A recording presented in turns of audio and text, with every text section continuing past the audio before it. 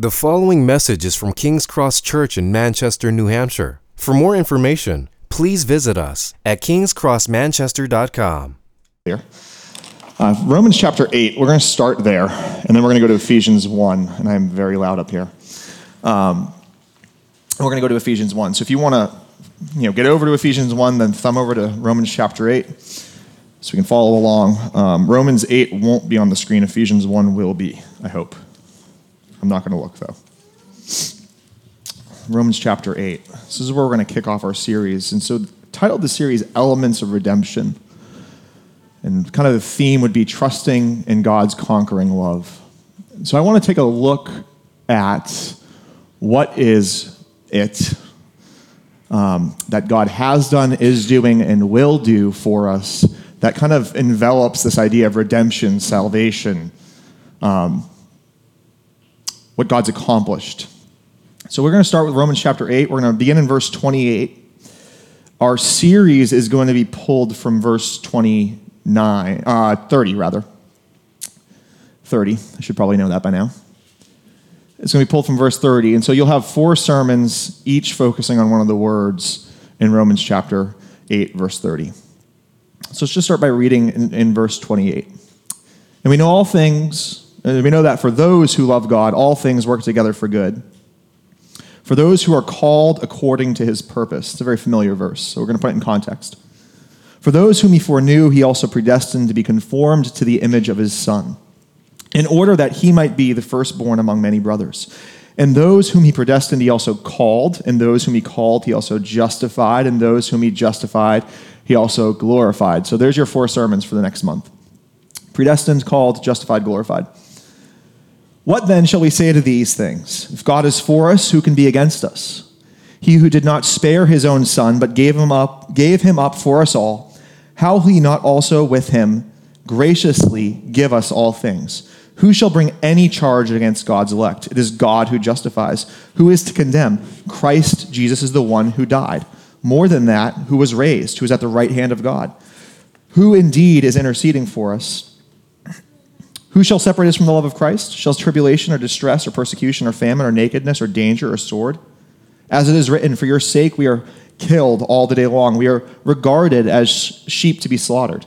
No, in all these things, we are more than conquerors through him who loved us. For I am sure that neither death, nor life, nor angels, nor rulers, nor things present, nor things to come, nor powers, nor height, nor depth, nor anything else in all creation will be able to separate us from the love of God in Christ Jesus our Lord. So this is kind of the groundwork behind these 4 sermons. We're not going to be preaching out of Romans chapter 8 at all, really. We're going to try to incorporate it in. We want to focus on those 4 words in verse 30 over the next 4 weeks. And we want to put that into the context of what's going on in Romans chapter 8. He is giving us a basis for assurance. How can we trust what God has done? How can we be assured of what God has accomplished in our lives? How can we know that we are conquerors, know that we will endure, know that we will succeed, know that we have victory? Well, let's consider what redemption is. Redemption, as simply as I can put it, is an exchange of Christ's righteousness and freedom for our sin and bondage.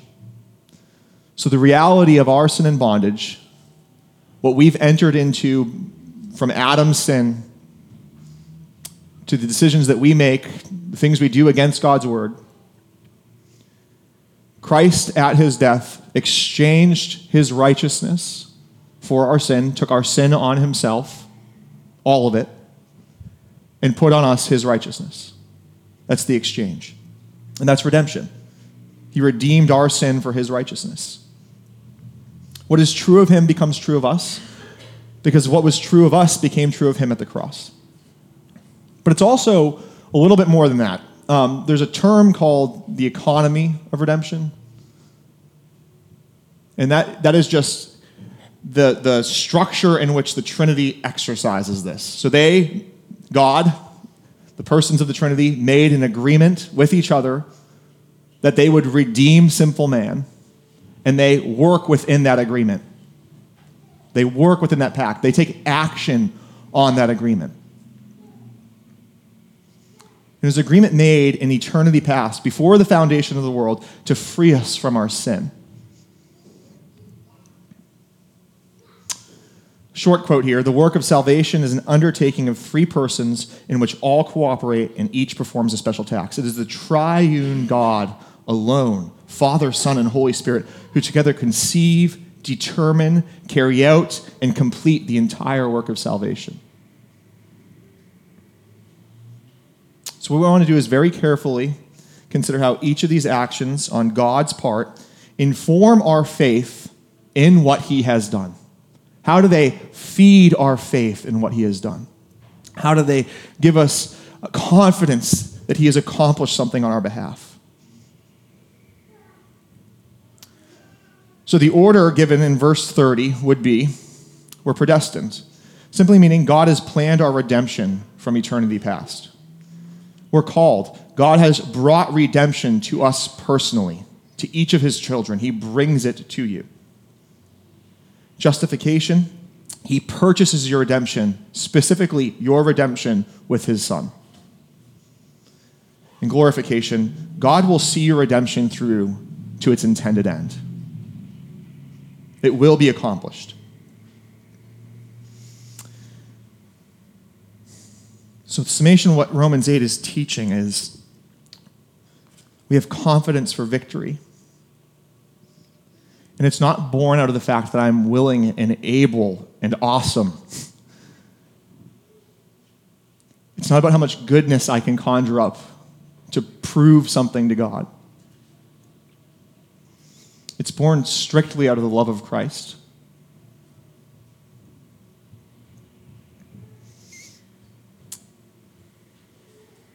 It's because of this love that he has planned, purchased, and perfected our salvation. So the questions are, who can come against us? God has given us everything in Christ. Who can accuse us? God has justified you in Christ. Who can condemn you? Christ has died for you.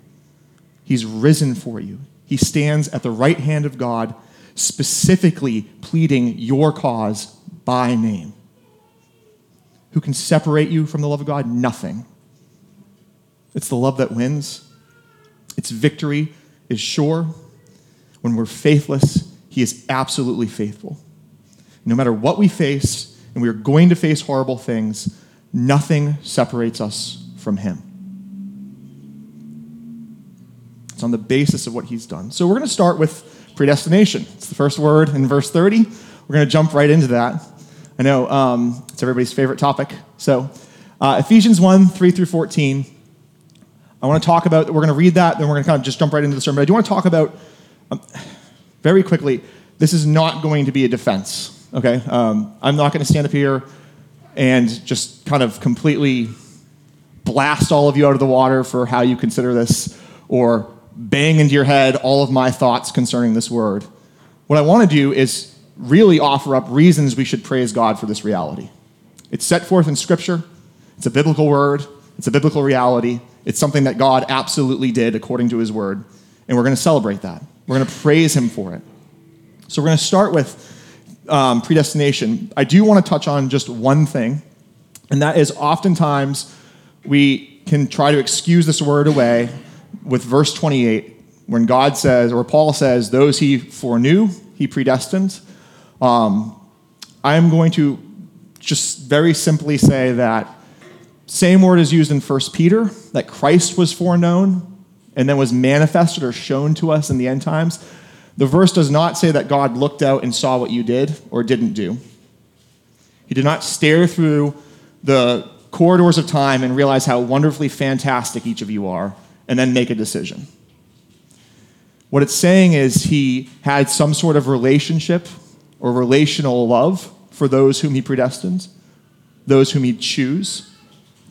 And based on that, he calls us, he justifies us, and he glorifies us. So don't let that word trip you up. It's very clear in Scripture, and we won't look at all of the examples, that is often not meant in the way that he just kind of saw and knew what was going to happen. That's obvious. That's God is obviously totally knowledgeable. He knows all things. But what's in view here is more of a relational type of foreknowledge. And that's pretty evident through the passage because it bears into things like a gift of faith that bring into justification. Again, I don't want to spend a ton of time on that. I did want to kind of just clarify some of that. It's a knowing of what will come to pass based on the free choice of God. Okay? God knows all things because he decides all things. It's pretty simply put, that's probably the easiest way I can boil that down. But Ephesians chapter 1, verse 3 through 14 is what we're going to focus on. And I'm the one that didn't turn there. Blessed be the God and Father of our Lord Jesus Christ, who has blessed us in Christ with every spiritual blessing in the heavenly places, even as he chose us in him before the foundation of the world, that we should be holy and blameless before him. In love, he predestined us for adoption as sons through Jesus Christ, according to the purpose of his will, to the praise of his glorious grace, with which he has blessed us in the beloved. In him we have redemption through his blood, the forgiveness of our trespasses, according to the riches of his grace, which he lavished on us in all wisdom and insight, making known to us the mystery of his will, according to this purpose, which he set forth in Christ, as a plan for the fullness of time to unite all things in him, things in heaven and things on earth. In him we have obtained an inheritance, having been predestined according to the purpose of him who works all things according to the counsel of his will, so that we, who were the first to hope in Christ, might be to the praise of his glory. In him you also, when you heard the word of truth, the gospel of your salvation, and believed in him, were sealed with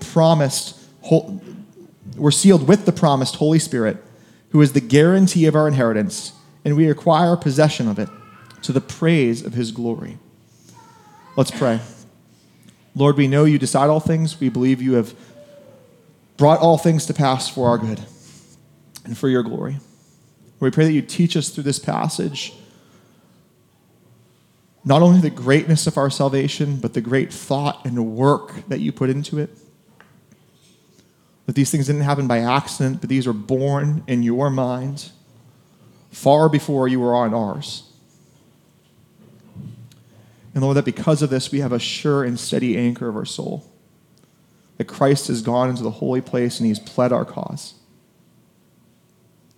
I pray that you'd speak truth to us. That you'd speak these things into our hearts, Lord. That we wouldn't bristle at them, but God, that we would rejoice in what you have done and what you have accomplished. Pray all these things in your name, amen. So I've entitled the sermon, Predestined to Praise. And just to give you the big idea right at the outset, it's predestination births joyful praise to God, in God, for his good purpose. Predestination births joyful praise in God for his purpose. And we're going to see that phrase over and over and over again. In fact, there's a couple phrases that Paul gives us over and over and over again. Paul kind of postpones his normal greeting. If you've read any of Paul's letters, it's usually like, I greet you, I'm thankful for you, you guys are awesome. He doesn't kind of jump right into that in this one letter. Instead, he kind of puts the pause on that. And he gives us this 202-word long sentence in the original language. There's no periods. There's really barely a space for a breath. Paul cannot write this fast enough. He's just like anxious to get this out in front of us. And it's a eulogy to praise God for everything that he's done for us. It is literally kind of the Bible boiled down into this small passage of Scripture. What is God doing? What is his purpose for us? What is our end? All of those things are answered in this passage. But it's very well thought out. As much as it seems like, because it's a really long sentence, that Paul is just like kind of writing furiously, it's extremely well structured. He repeats some phrases, the word bless, and other phrases, according to the good pleasure of my will, and to the praise of his glory. Those are all mentioned 3 times each. Each time he mentions to the praise of his glory, it's repeated as a description of the work of the Father, Son, and Holy Spirit in that order. So if you read that passage through again, every time he says to the praise of his glory, he is coupling that with a work of the Father, then a work of the Son, and then a work of the Holy Spirit. He then takes and places the reason for our praise directly on a word that we read in Romans chapter 8. And a few times in this passage, predestined. The word represents a truth that is taught throughout Scripture. It's taught through a few different words. So we know the word predestined, chosen, elected. The word known often teaches the same thing, among others. I want to give you a definition again before we kind of just really dive in. It's the free choice of God in electing a people for himself to the praise of his glory and grace. It's the free choice of God in electing a people for himself to the praise of his glory and grace. And our question today is, what application does that carry for us?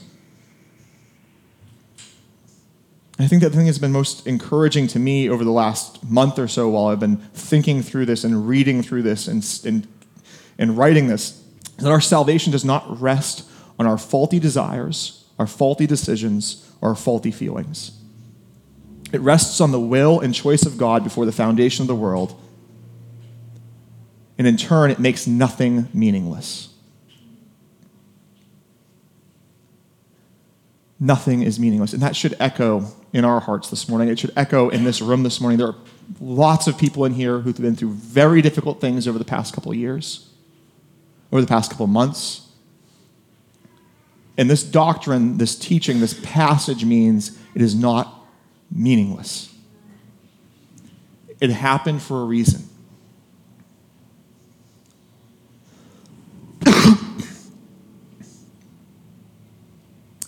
That reason is expounded over and over and over again in this passage when he says, to the praise of his glory and grace. Everything that happens to us happens for God's glory, to the praise of the grace that he shows to us. And because he is gracious, it ultimately happens for our good, even when it flies, even when the things that occur fly directly in the face of what seems good to us.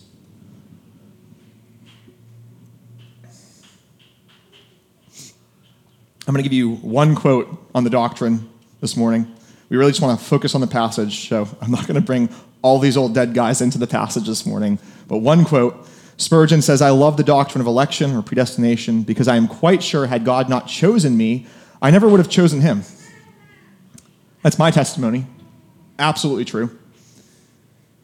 And I am sure he chose me before I was born, else he never would have chosen me afterwards. Also very true in my testimony. So the sermon's not going to be a defense of this truth, like I said. If it were, I would have jumped right into the Romans chapter 9 after reading Romans chapter 8. And we've probably been there for 3 hours. As it's a celebration of praise for all that God has accomplished for us through his, as it is a celebration of praise for all that God has accomplished for us through his predestination of us. And that's what we're going to do this morning. We want to celebrate what God has done. So number one, we're going to praise God for blessing us in Christ. We're going to praise God for blessing us in Christ. Predestination births joyful praise to God, or in God, for his good purpose. We have to consider what predestination has accomplished in this passage. We're to bless God as he blessed us in Christ with all spiritual blessings. Paul's using that, and you'll see it in verse 3. Blessed be the God and Father of our Lord Jesus Christ, who has blessed us in Christ with every spiritual blessing in heavenly places. It's kind of a play on words there. The word blessed is the same each time, but kind of means something slightly different.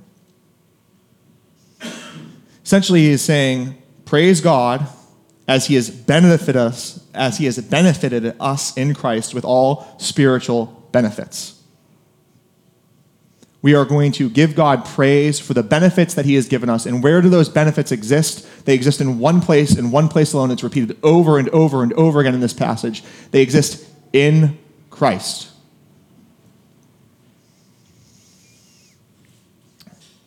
Blessed be the God and Father of our Lord Jesus Christ, who has blessed us in Christ with every spiritual blessing in the heavenly place, even as he chose us in him before the foundation of the world, that we should be holy and blameless before him. We're going to spend the remainder of the sermon after this point really fleshing out what those blessings are. But we need to understand the weight with which God delivers these blessings to us. All right, so we're blessed in Christ. A variation of in Christ appears 11 times in this passage. These 14 verses, in Christ appears 11 times. It's because of our position in Christ that God blesses us.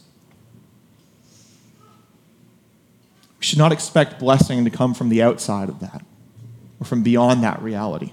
These things are true of us.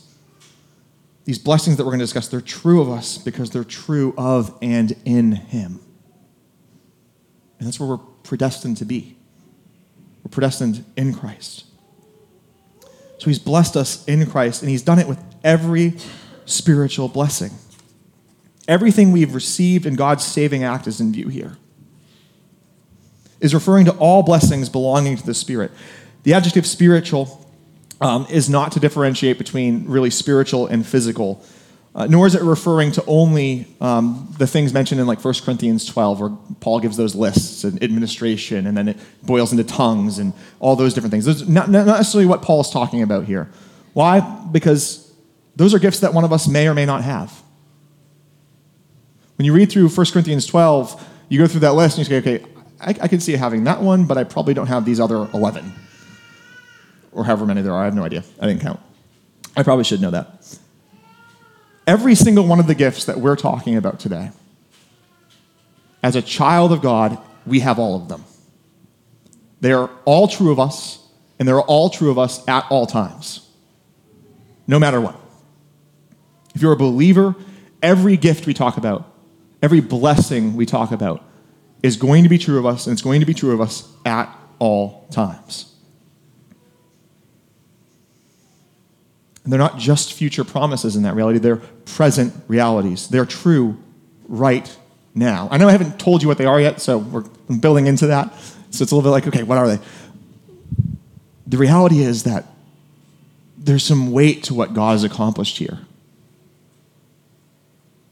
There's some power to what he's done. This isn't just a theological exercise. This is absolutely applicable to us because these things are true about us at all times. And keeping Romans chapter 8 in mind, where we're coming from this, if we're really conquerors, how is that so? It's because God has blessed us from eternity past with things that are absolutely true about us in Christ. And where does it say he's placed them? He's placed them in heavenly places. It's a phrase that's native to a book of Ephesians. You don't find it anywhere else. It's repeated 4 or 5 times in some way, shape, or form. He's using this phrase to say that these blessings are out of the reach of our enemy, as discussed in chapter 6 of this. The ones that give us so much problems on earth. Principalities, powers, spiritual wickedness in high places. You can't touch it. They have no power over these blessings that God's chosen to give us. And he further magnifies verse 3 by saying in verse 4, these blessings that are in Christ, he's magnifying that when he says, just as. Look at verse 4 again. Or even as. Even as he chose us in him before the foundation of the world, that we should be holy and blameless before him. It's first introduced, predestination is first introduced in this passage as Paul thinks back before creation, before time began, to a time where only God existed, and he anchors the blessings of being in Christ to that point. There are blessings that relate to our past, present, and future. And he's going to repeat this throughout the passage. He calls it predestination. He calls it God's good pleasure. He calls it God's will. He calls it the mystery. He calls it the purpose. He calls it the counsel. Paul's assuring us over and over and over again that we can praise and bless God for the blessings he's given us because they're rooted in his eternal plan and purpose. They were his idea, and they're certain now, and they're certain for all eternity. So we can praise him for the blessings, and we can praise him for the purpose of these blessings in Christ. Let's read verses 4 through 10. Even as he chose us in him before the foundation of the world, that we should be holy and blameless before him. In love, he predestined us for adoption as sons through Christ Jesus, according to the purpose of his will, to the praise of his glorious grace, with which he has blessed us in the beloved. In him we have redemption through his blood, the forgiveness of our trespasses, according to the riches of his grace, which he lavished upon us in all wisdom and insight, making known to us the mystery of his will, according to his purpose, which he set forth in Christ as a plan for the fullness of time to unite all things in him, things in heaven and things on earth.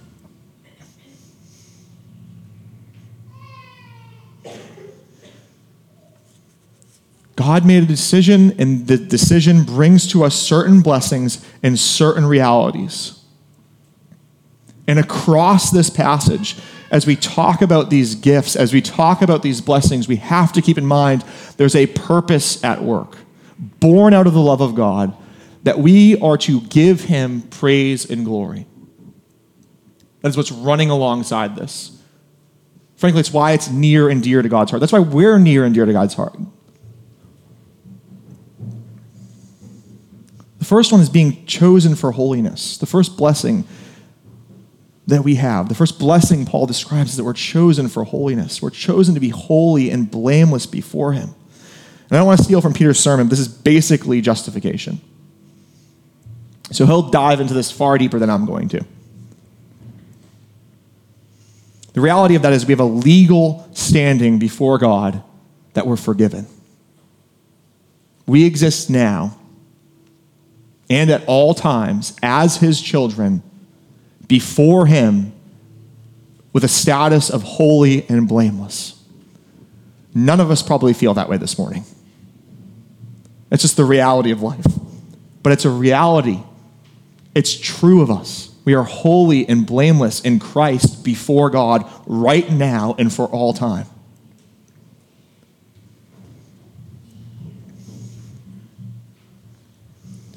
We're going to fight our whole lives for sanctification. We're going to try to follow the command, be holy as I am holy. We have to. Sanctification is a part of salvation. There's no glorification without sanctification. It has to happen. But the promise of God is that it will be worked out based on this decision that he made. If you're a believer, if you're in Christ today, you will become more holy, more blameless. Doesn't mean we're never going to mess up. It doesn't mean we're not going to make mistakes. But the present reality before God right now is that we have all of the holiness and blamelessness of Christ. That's how we look to him. It should propel us to fight harder. Romans 8 said we're more than conquerors. The fact that that's a reality that's always true of us should be our motivation to actually, do our part in sanctification. To be holy as God is holy.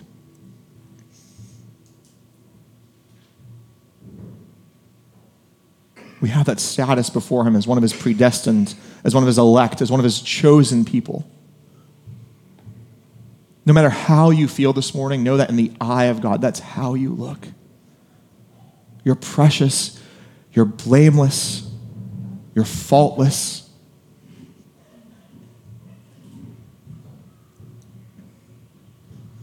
Paul literally said in Romans chapter 8, who can lay a charge against you? What court could they possibly try you in? He owns them all. They're all his.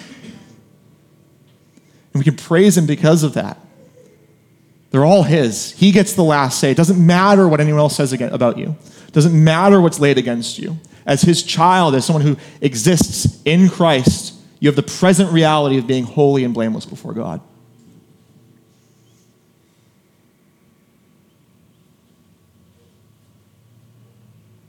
It'd be nice if we could function that way in the church. Unfortunately, church discipline's a reality too. We have to keep those things in view. But even in the midst of that, even in the midst of struggle with sin, when you don't understand why you're doing the things that you're doing, when you can't understand why you would even make that decision that you made, God sees you as holy and blameless in Christ.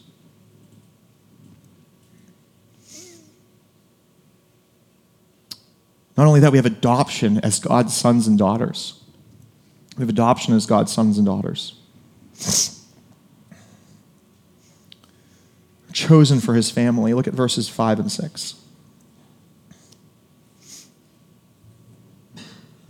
He predestined us for adoption as sons through Jesus Christ, the praise of his glory. Sorry about that. I lost my place. He predestined us for adoption as sons through Jesus Christ, according to the purpose of his will, to the praise of his glorious grace, with which he has blessed us in the beloved.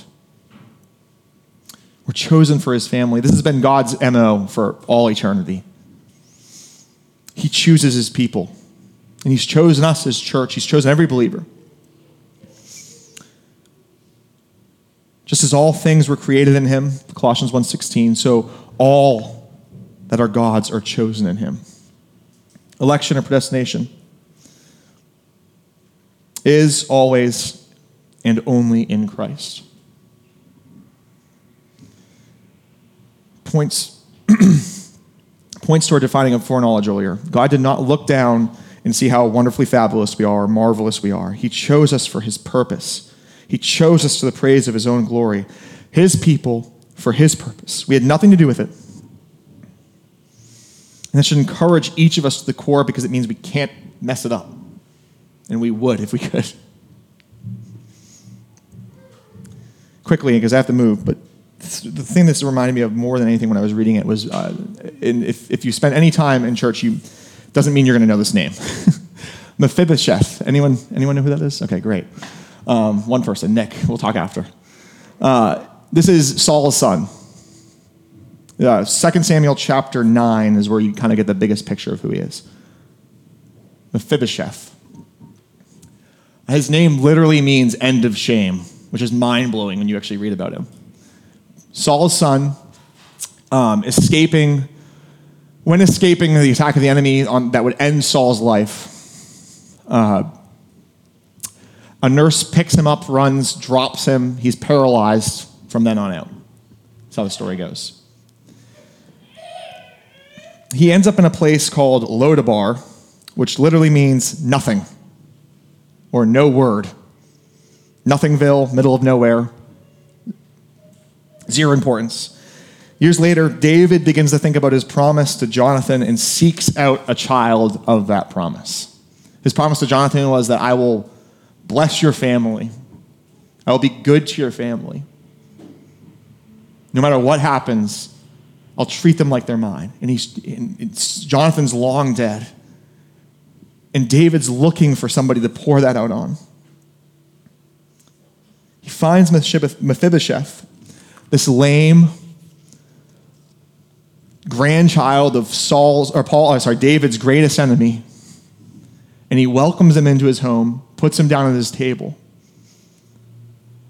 And he literally says, "You are one of my children. Everything that's true of my sons is true of you." Broken, beaten, disgraced.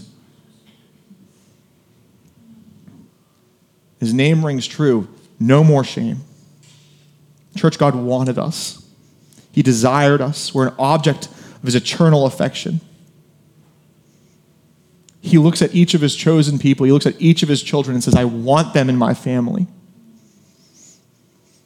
I'd do anything to get them into my family. I'd give my son to bring them into my family. Then we have the gift of redemption and forgiveness. Redemption is a little bit of a hard culture or concept to throw into our culture. We don't have a court system that functions the way they do. We don't have a bond servant system that functions the way that they did. If you want to kind of get a little bit of an insight into it, Philemon's a good book to read. I'm skipping a few things because we're running out of time. But Paul's letter on behalf of Onesimus, who is an escaped bondservant, literally he sold himself into a form of slavery to a family member. And the idea would be that you work to pay off whatever it is you took that money for. And then once you pay that debt off, you're good to go. He escapes without paying.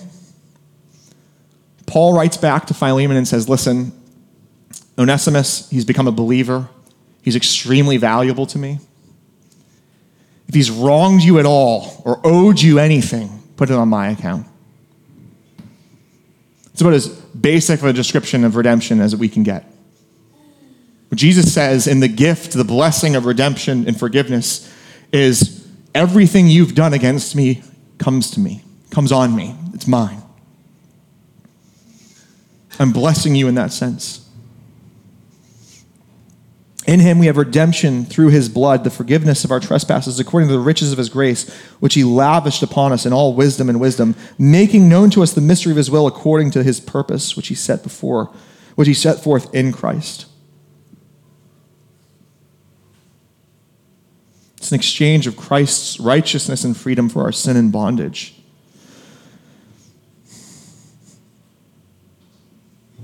Oftentimes, Paul will use forgiveness of sin singularly to refer to this, the power that we fight against, a corrupting system. In this instance, he pluralizes it.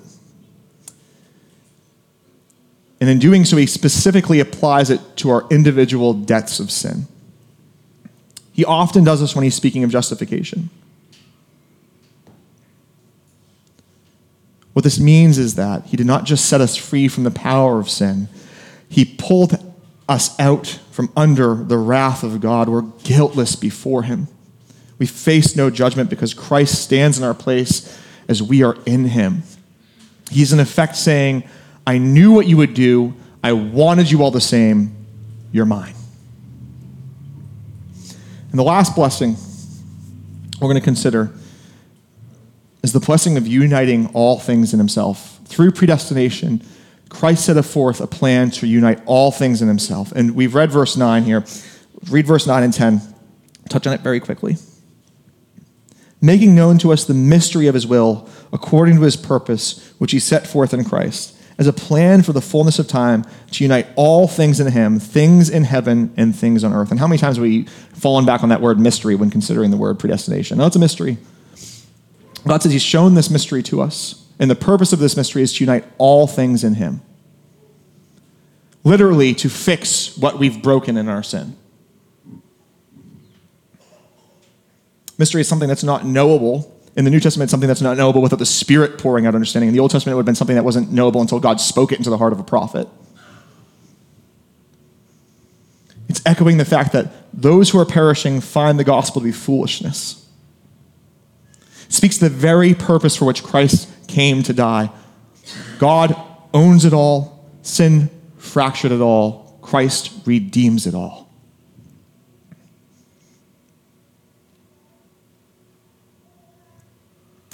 Lastly, we can praise him because predestination gives us assurance in Christ. Absolute, undefeatable assurance. Look at verses 11 through 12.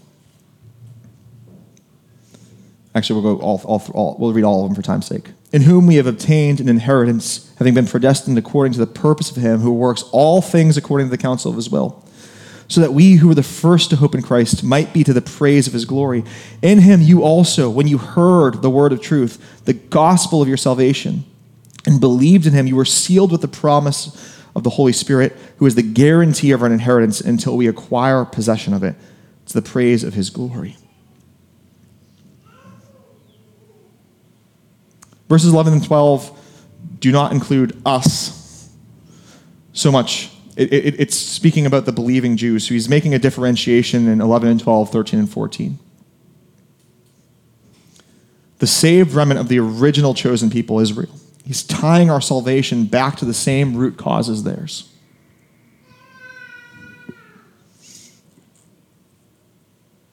Back to the same root cause as theirs. As God has chosen them to be his remnant, as God has chosen them for his inheritance, so he's chosen us. In him you also, Paul says. And he goes back to a we, a plural that's different tense, and it includes everybody that he's speaking to. It actually factors in both the saved Jews and the Gentiles. It brings them together. This is going back to the verse we just read where he restores all things, unites all things in himself.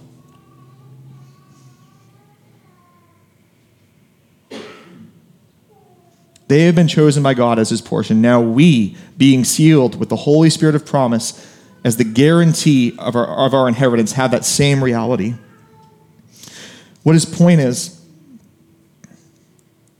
that our share of God's inheritance is as certain as those of Jewish birth who first hoped in Christ. Everything that's true of Paul is true of me, because we're both existing in Christ. Everything that's true about Christ is true of both of us. All of these things that we've talked about, adoption, redemption, unity, holiness, they're all true of me. They're all true of us. We've been grafted in. And we now share that same nourishing root of the olive tree mentioned in Romans chapter 11. We've been pulled into that. And predestination gives us this assurance. We are chosen. We are his chosen people, just as believing Israelite brothers were. We're spiritual Israel. All that is true of them is true of us.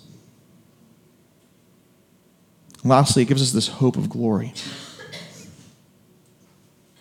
It's an assurance of everything that God has promised us. Predestination makes it so. God spoke it. It will come to pass. It will come to pass.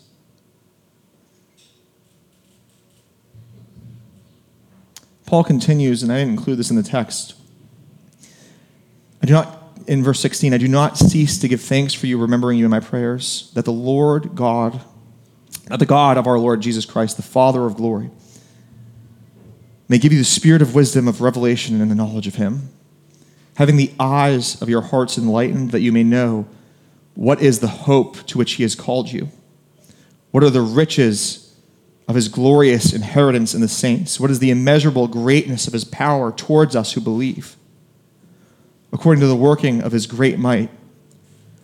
For he worked in Christ when he raised him from the dead and seated him at his right hand in heavenly places, far above all rule and authority and power and dominion, and above every name that is named, not only in this age, but also in the age to come.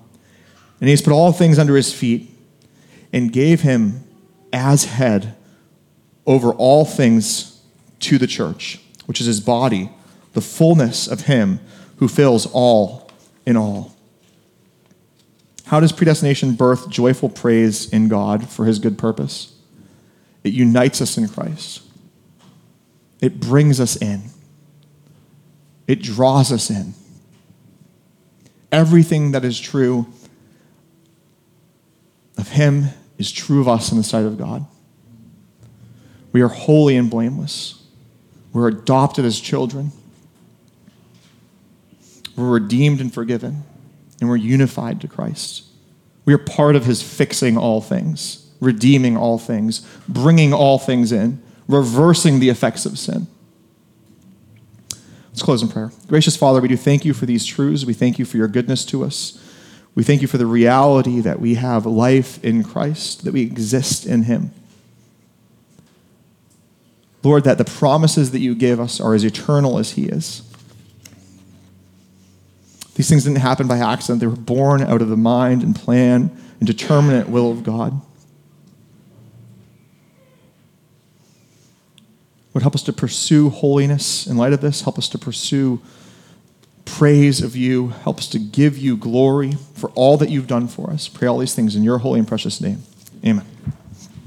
Thank you for listening to this message from King's Cross Church in Manchester, New Hampshire. Please feel free to share or distribute this content, but do not charge for it or alter the content in any way without permission. King's Cross Church exists to treasure, proclaim, and grow in the gospel of Jesus Christ. To find out more about King's Cross Church, please visit us at kingscrossmanchester.com.